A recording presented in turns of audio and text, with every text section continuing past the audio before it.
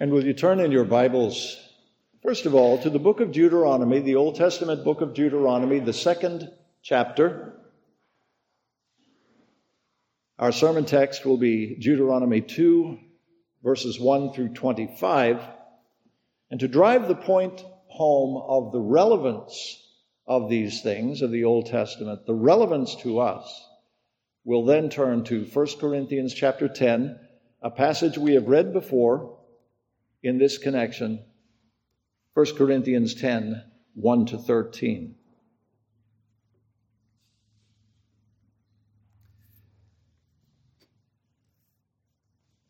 But we begin with the Word of God as it's given to us in Deuteronomy chapter 2, the first 25 verses. Moses is addressing, of course, the children of Israel there just on the cusp, just on the threshold of the conquest of the land. And he's addressing them in these first 4 chapters, actually, addressing them on matters of their own history. So hear the word of God.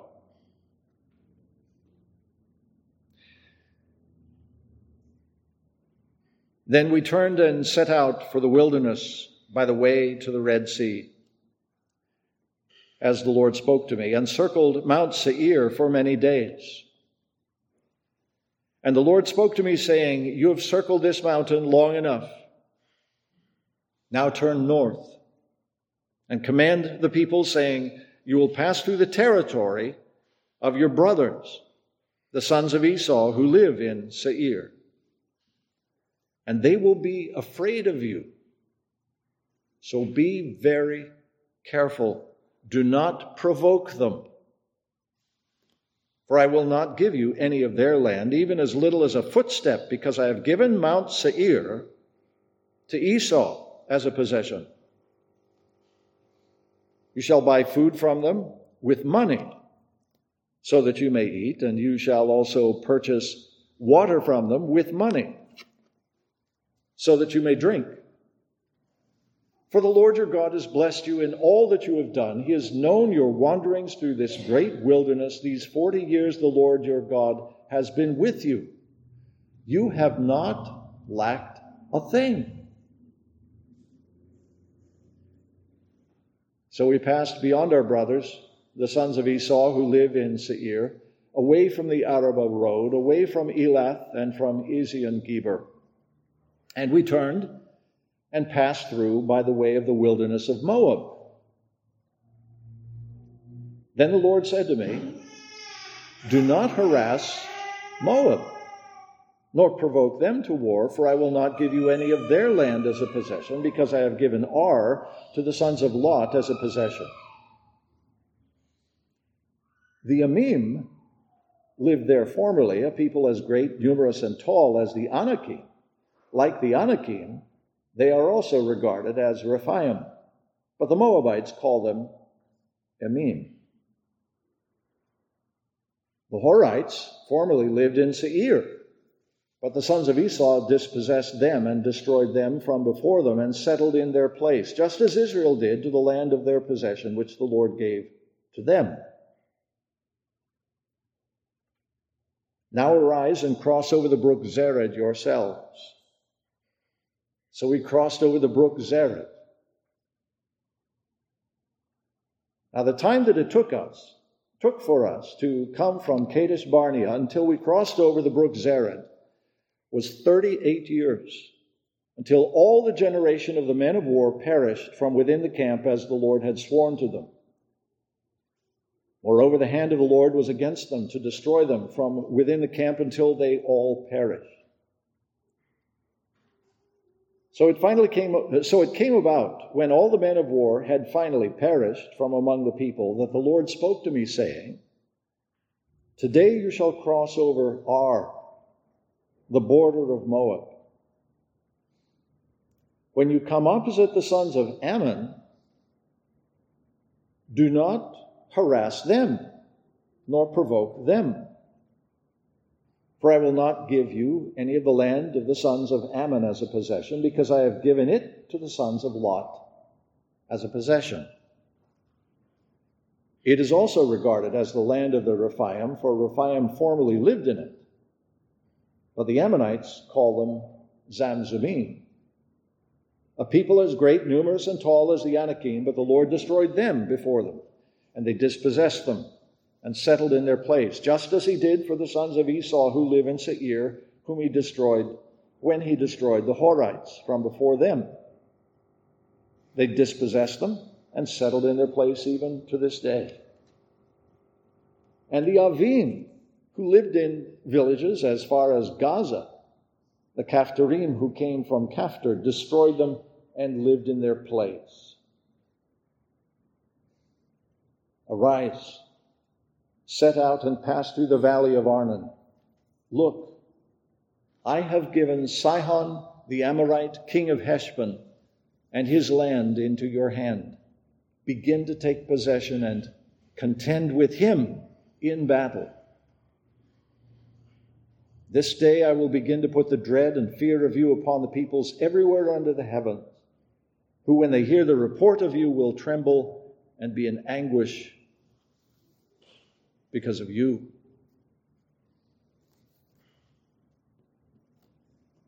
And now will you turn with me to the 10th chapter of 1 Corinthians. And the Apostle Paul is writing by the Spirit, telling the church with respect to these Old Testament events. For I do not want you to be unaware, brethren, that our fathers were all under the cloud, and all passed through the sea, and all were baptized into Moses in the cloud and in the sea, and all ate the same spiritual food, and all drank the same spiritual drink, for they were drinking from a spiritual rock which followed them. And the rock was Christ. Nevertheless, with most of them God was not well pleased, for they were laid low in the wilderness. Now these things happened as examples for us, so that we would not crave evil things as they also craved. Do not be idolaters as some of them were. As it is written, the people sat down to eat and drink and stood up to play. Nor let us act immorally, as some of them did. And 23,000 fell in one day. Nor let us try the Lord, as some of them did, and were destroyed by the serpents. Nor grumble, as some of them did, and were destroyed by the destroyer. Now these things happened to them as an example, and they were written for our instruction, upon whom the ends of the ages have come. Therefore, let him who thinks he stands take heed that he does not fall. No temptation has overtaken you, but such as is common to man. And God is faithful, who will not allow you to be tempted beyond what you are able, but with the temptation will provide the way of escape also, so that you will be able to endure it.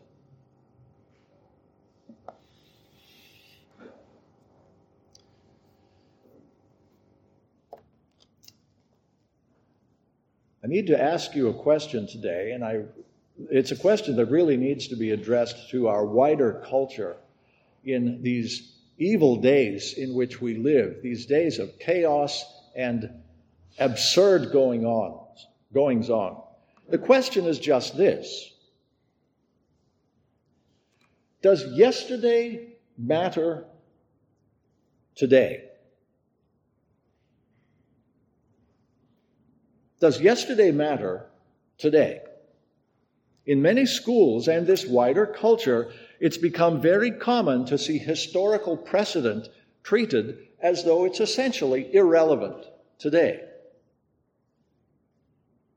Whatever happened 1,000 years ago, or 100 years ago, or even last week,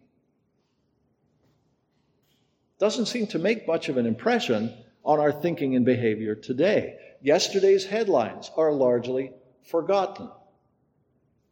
And what fascinates us today is the news today. Or worse, what people's opinions are today. We should be alarmed, I think, at the way that public opinion polls are edging out hard news, and the way both of them together are drowning out the compelling lessons of history.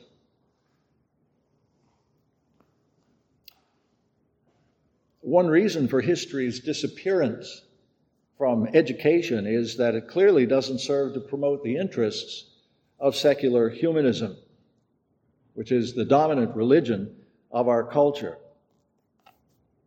And of course it doesn't. Of course it doesn't. In fact, history undermines secular humanism at every point. So we shouldn't be surprised to see history such a neglected discipline today, because it's an embarrassment to the secular cause.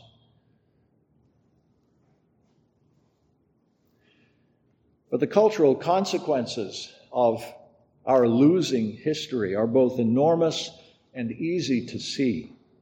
Over the last generation, we have seen social studies replacing history as one of the core subjects in most secondary schools. Social studies. But you see the same phenomenon, the disappearance of history, at every level of education.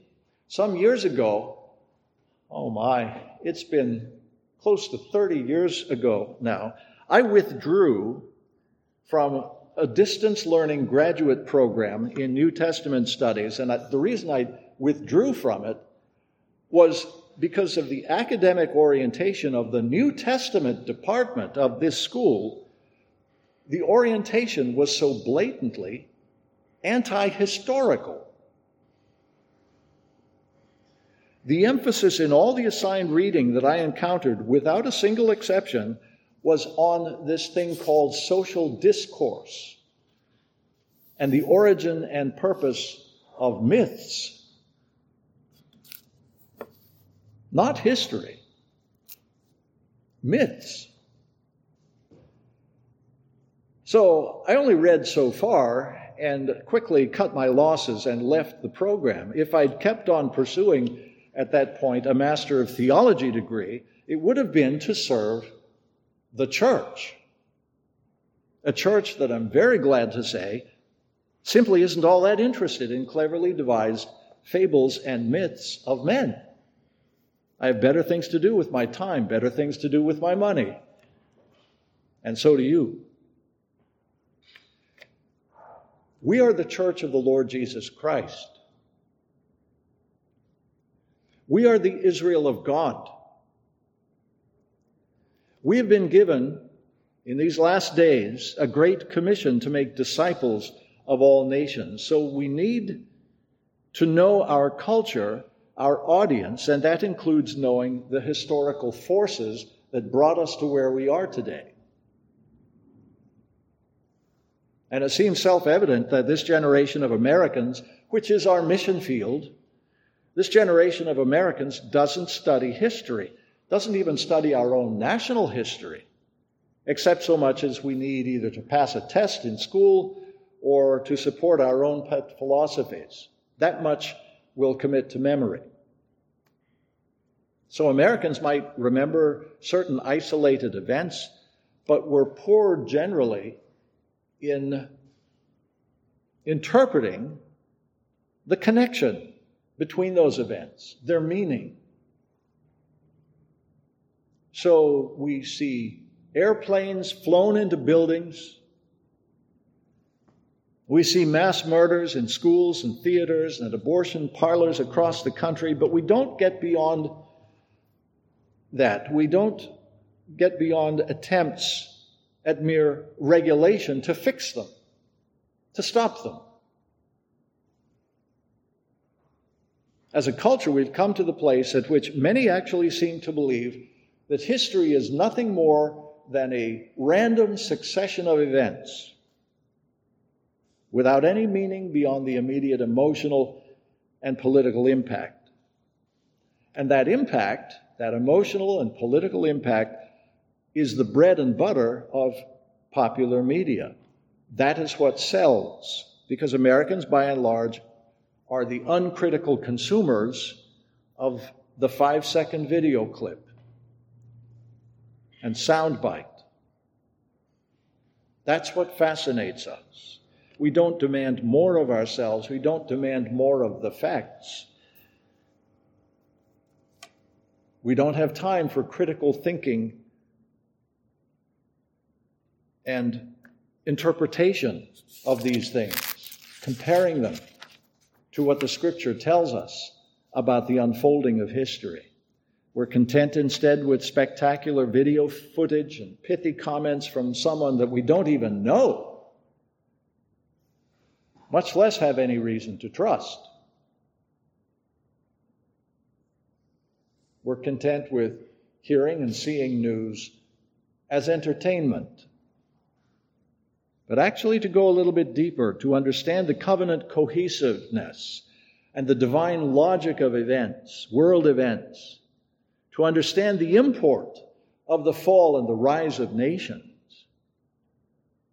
to know the testimony that these things bear to the justice and the mercy of the Almighty God, who raises up and casts down nations according to his own good pleasure. Well, these things are completely lost on the average American, aren't they? Sad to say, they're even lost on many professing Christians. If the lessons of history were understood, if they were taught and learned and embraced, the character and reputation of this country that we love would be considerably brighter, and so would our future be. Beloved, we live in an age of fleeting opportunity. Opportunity to learn and to practice the practical lessons of history. Opportunity to repent of our we the people waywardness and national sin, and to believe on the Lord Jesus Christ, who is the rightful heir and sovereign King of all the nations of the earth. This is our moment of opportunity. Because in this regard, at least, the secular humanists are exactly right. History doesn't serve a humanistic purpose. In fact, it demolishes the premises of secular humanism everywhere those two intersect. They cannot peacefully exist. The question is, which of the two, history or humanism, which of them we as a nation are going to have? We can't have both. One of them has to go.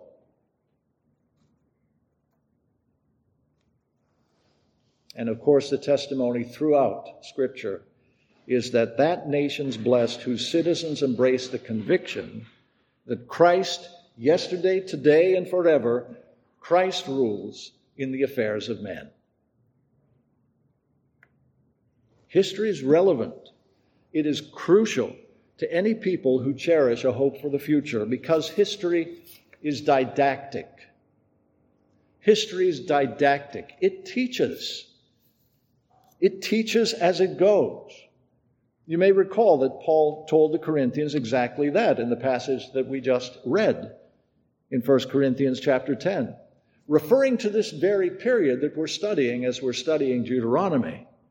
Israel's wilderness experience and their stubborn refusal to trust and obey Christ, that spiritual rock that followed them.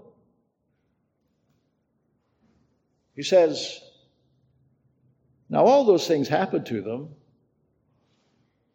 as examples, and they were written for our admonition, upon whom the end of the ages have come. Therefore, let him who thinks he stands take heed lest he fall. The purpose of all of history is to teach us obedience to Christ, in whom are hidden all the treasures of wisdom and knowledge. In him alone, we, whether as individuals, families, or a nation, in him alone we stand secure.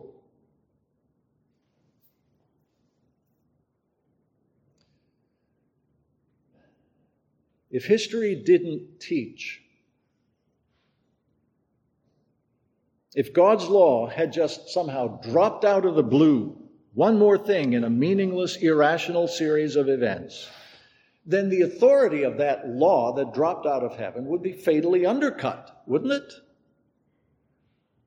Why pay attention to it if we can't demonstrate from our own experience such things as cause and effect, crime and consequence, blessings on obedience and curses on disobedience? In actual fact, history and the lessons of history are the very ground upon which God has built his law. The commandments didn't come to us either in Exodus chapter 20 or in Deuteronomy 5. They didn't come to us as a bolt out of the blue. They came from a covenant God to a covenanted people with a covenant history together. They came to a people who already knew their lawgiver, who already had abundant reason to love him, to trust him.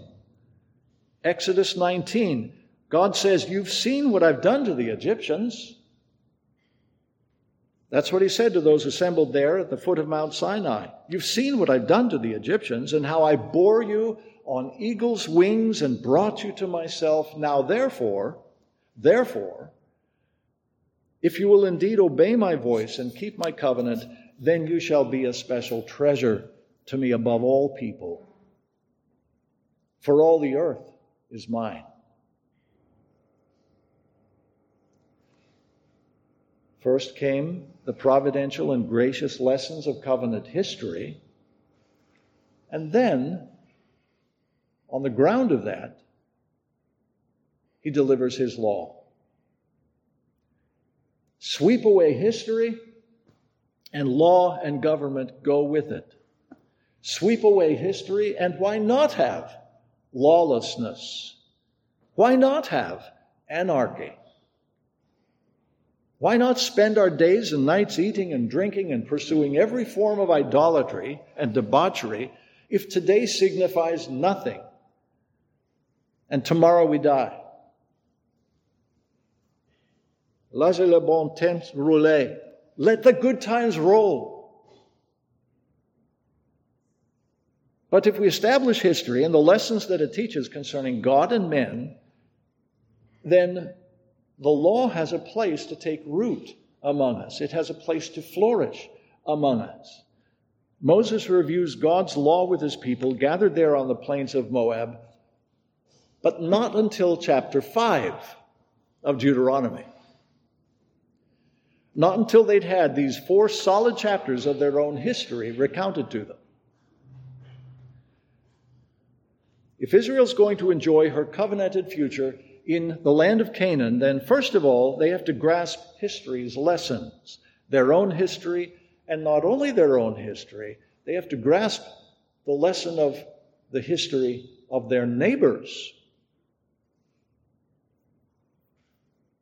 And this is a very important point, both for Israel, that was then on the threshold of her inheritance, and for the Israel of God, the church today. The point of it is that parochialism, that narrow tunnel vision view that considers only our own life and our own well-being, parochialism will never serve the purposes for which God set us apart as a people. And while it's true that our spiritual comforts all may be in here, within the church, through Christ, but our calling is to live out there. Israel's calling is to conduct herself righteously among her neighbors, including those neighbors through whose borders she's had to pass on her way to Canaan. And among other things, this means understanding that not all of our neighbors are created equal. The Lord makes distinctions among the peoples of the earth, and so therefore should we. And we need, of course, to be very careful to make the right distinctions, not our own arbitrary ones. Here's an example of this. According to God's law, an Israelite isn't permitted to treat an Edomite or even an Egyptian as though he were the social equivalent of an Amorite. The reason lay in their history. The Edomite is your brother, so treat him like a brother. You have a common history. And what about that Egyptian national who's living next door to you, an expatriate in the Promised Land? That Egyptian, even, he's more to you than just a neighbor. He's also a living, breathing reminder to you that you too were once a foreigner, even a slave in Egypt. So you treat that expatriate Egyptian next door to you with kindness, as one redeemed from slavery yourself. The Ammonites, the Moabites, never mind their lack of hospitality toward Israel on the march, never mind that they refused you safe passage through their land, never mind that they even came out for battle against you as you were on your way here.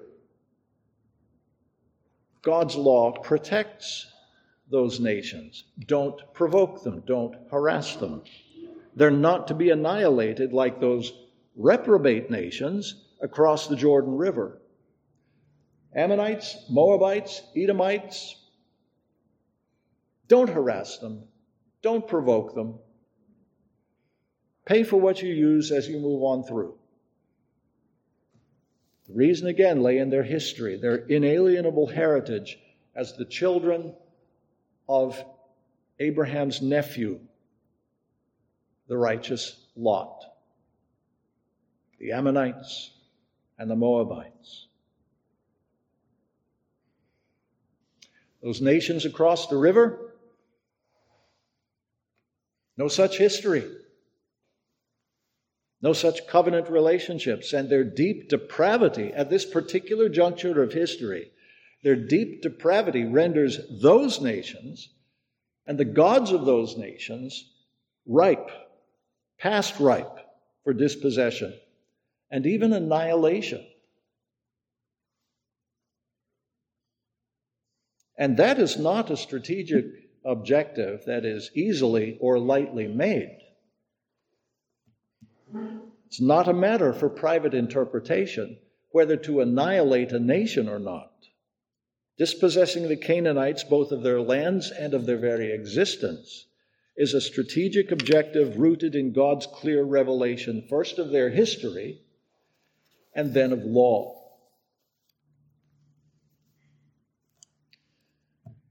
And these are hard things to say and hard things to contemplate, but it emphasizes for us that the law is all about making distinctions, isn't it? Not the arbitrary distinctions that sinners make among ourselves, our prejudices and so on, but the distinctions that God makes in His law. These are differences to be respected. Differences of persons, differences of practices. For instance, going back to another part of God's law, which we, God willing, will eventually come to. Women aren't men and shouldn't wear men's clothing. That's in God's law. Is that a matter of personal preference? No. There it is in God's law. Men aren't women and shouldn't wear women's clothing. It's in the law. I owe duties to my wife that are absolutely forbidden to any other woman. And vice versa. It's in the law, which is about making distinctions. All 7 days of the week may feel the same to us, but they're not the same because the law makes a distinction between the 6 days and that one that's set apart for holy rest and remembrance. Matters of worship are just the same. God makes distinctions here too, and so must we.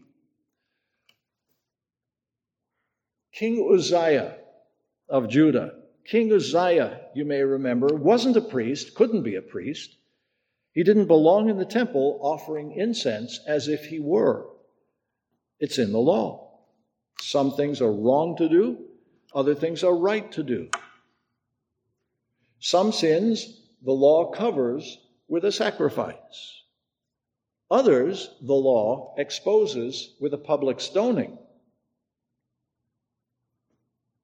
We're not left to our own discretion in these important decisions affecting our society and its well-being. Isaiah, speaking by the Holy Spirit, had this exactly right when he said, "To the law and to the testimony. If they do not speak according to this word, it is because they have no dawn." The light hasn't begun to shine on those who have no knowledge of God's revealed will. There's a godly discrimination that the people of God practice together, a godly discrimination among peoples and practices that the Bible calls holiness. The church has to learn to discriminate because we worship him who discriminates, who makes distinctions. And as we by faith behold him in a mirror, we find ourselves being transformed into the same image, from glory to glory.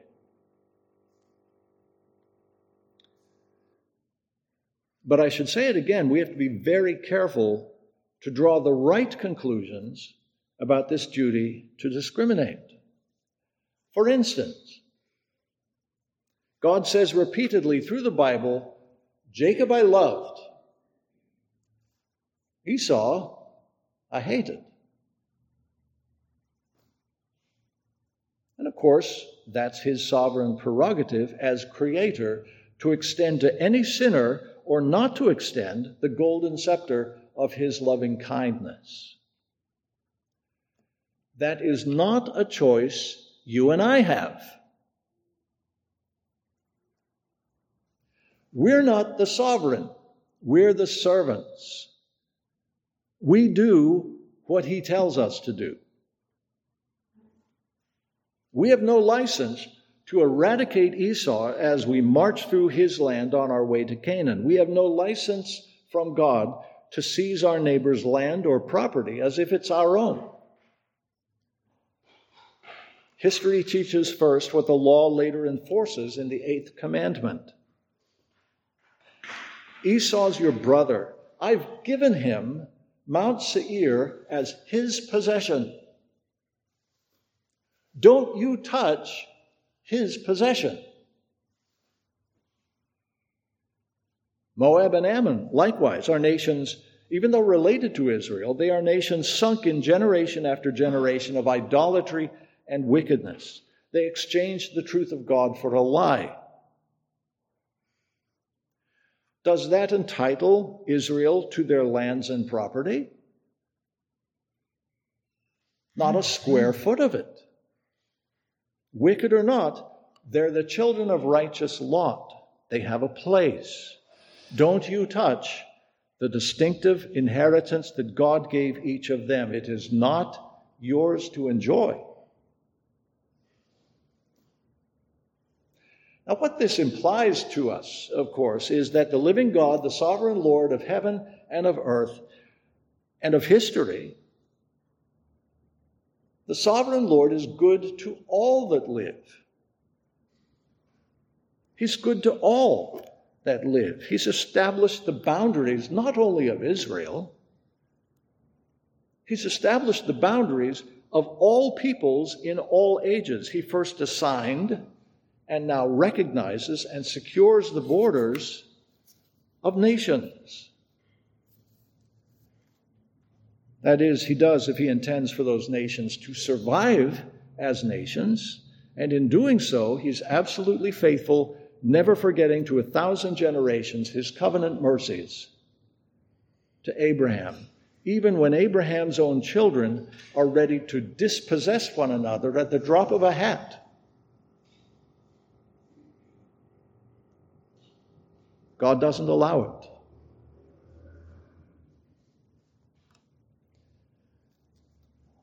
Beloved, this decision of how we treat our neighbors is never, ever ours to make. It's always been and will always be God's choice. If we don't understand that, then we'll never understand Israel's conquest of Canaan. We'll never understand the divinely appointed eradication of precisely these 10 thoroughly wicked nations and no other. If we don't understand the distinctions that God makes in history and in law, then these things, like the eradication of the Canaanites, these things will always be an offense to us. We'll never be able to get past them. So let me be clear on this, as clear as the Bible demands that we be. Not one of those humanly contrived genocides of these past 34 centuries can be justified by pointing to God's annihilation of the Canaanites. The choice to destroy a people or not destroy them is never ours to make. The world and its dwellers belong to the Lord. He's the one who raises up. He's the one who casts down. Our part is to seek Him. Our part is to learn and know and do His will.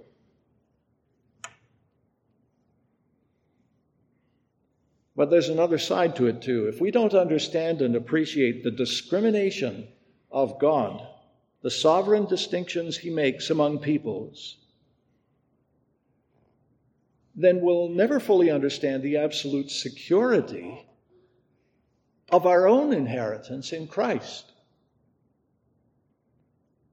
That choice too was God's choice to make.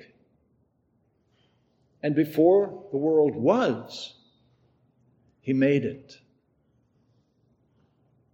He made that choice. He set a people, a specific people, apart for His own glory. And ours now, by faith, is simply to trust and obey.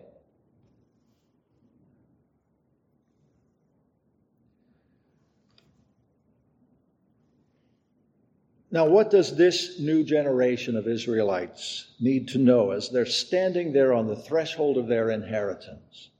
Moses continues here in chapter 2 to teach history. After God sentenced their rebel fathers to a wilderness death back in chapter 1, verses 34 to 40, he's recounting that.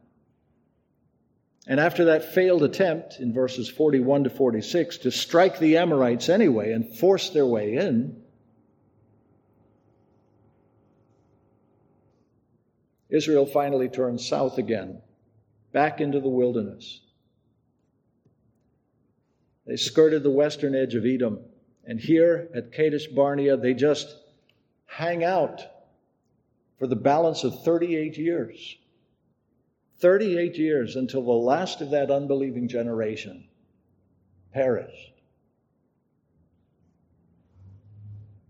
When at God's command they then turn northward again, there are certain things that they need to know, marching orders that are informed by relevant historical facts. And knowing them isn't just going to shape their conduct. It's also going to shape the way they view their own chances of victory. Because up until now, those chances must have looked pretty dim. Pretty dim. But now at last, the unbelieving fathers are out of the way. And now the sons need to be just as bold to inherit as the fathers had been backward. The sons need to be as intelligent about God's ways as the fathers had been ignorant. The sons need to be as wise as the fathers had been foolish.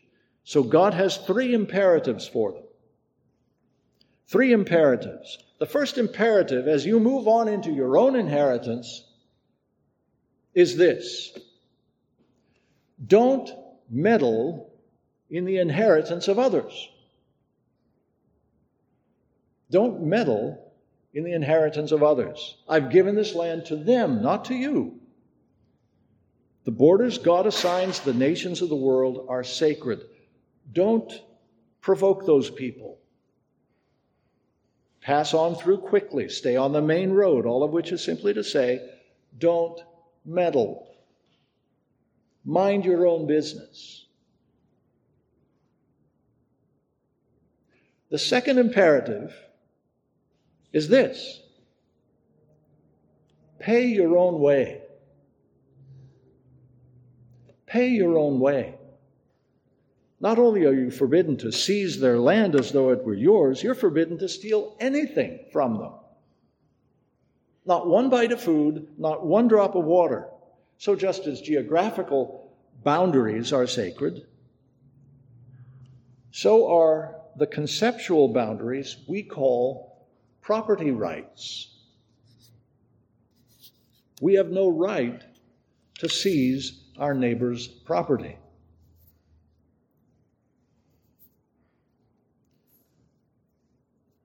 And after all, why would we? Look at verse 7. Moses says, "These 40 years the Lord your God has been with you. You have lacked nothing."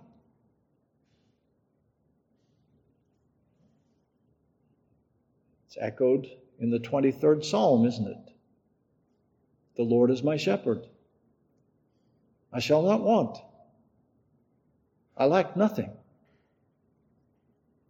So what could you possibly seize from these people that the Lord your God hasn't already freely given you? Pay your own way. The third imperative, as they turn north again, is implied by the history of these heathen nations and their respective lands.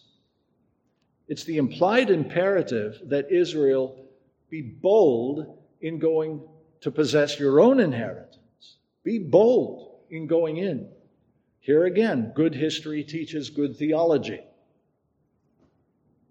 You're heading north now, out of Kadesh Barnea, where you've sat for 38 years. You're heading north. Do you see this land of Edom off to your right? The Horites used to live there before the Edomites drove them out and settled in their land. Moving north still, do you see this land of Moab? It used to be the land of the Emim, back before the Moabites drove them out and settled in their land. Passing northward through the land of Ammon, the Zamzumim used to live there before the Ammonites drove them out and settled in their land. Someone else was here before us. Nations steeped in idolatry until God drove them out and gave their land to others. So the ghosts of history have a great deal to teach us. You've heard about the giants who used to live over here in Moab and over there in Ammon. They were a race of men great and numerous and of tremendous stature, the Rephaim. Humanly speaking, they were invincible. And the Lord, mighty in battle, drove them out. Even before these heathen nations, Edom, Moab, and Ammon, if he did this for them, how much more will he drive out the giants facing you, who are his special treasure? Be bold. Go in. Possess what I'm giving you.